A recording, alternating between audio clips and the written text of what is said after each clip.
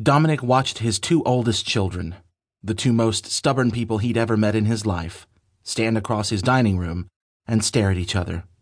Either his greatest dream was about to come true, or he was about to watch the world's biggest disaster. Truth was, it could go either way, and there was nothing he could do to influence the outcome. He wanted to intervene, wanted to pray to God to keep his family together, pray that his late wife could wield some kind of magical powers down from heaven to fix his two broken children. Instead, he figuratively sat on his hands. "You used to be my best friend," his firstborn started, oblivious to the wide-eyed, open-mouthed stares of everyone in the room. "It was the two of us against the world," Adonis continued. "Especially after we lost Mom. I have a lot of regrets in life. A lot. But my biggest regret is losing you." "We don't have to do this, Adonis. Isn't it enough that we can be in the same room without arguing? That's progress enough." "No, it's not enough, Zoe. I'm not living a full life.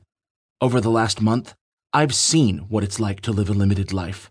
It's not the way I want to live out my years. I don't want to turn 40 with any of this unresolved." Dominic looked at Gemma, his son obviously referencing her. She didn't get the reference, or she cared too much about his son to let it bother her.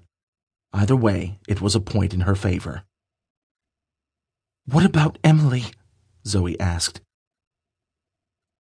She tried to keep her stare hard, her voice sharp. But Dominic could see and hear the cracks. A dozen years later, and his daughter was still in pain. Dominic cursed himself 1,000 times for not fixing this earlier. Fixing this when it would have been easier. But he'd let Zoe think her brother was an asshole. He'd been in that hospital emergency room holding her hand as she'd slipped in and out. Listened with her as the doctor told her she'd been drugged with something called ketamine.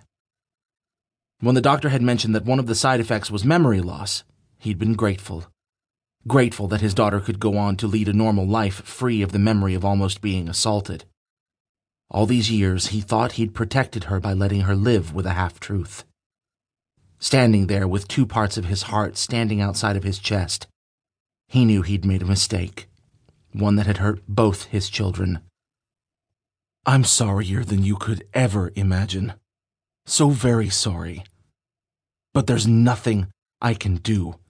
Nothing in this whole world that can change what happened or bring Emily back.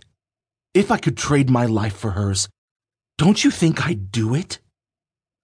The pain of that hit Dominic sharp under the breastbone. "But it doesn't work that way," Adonis said. "I'm here. You're here. We should love each other because we're all that we have left." "You should tell her all of it," Gemma Hart whispered into the strained silence.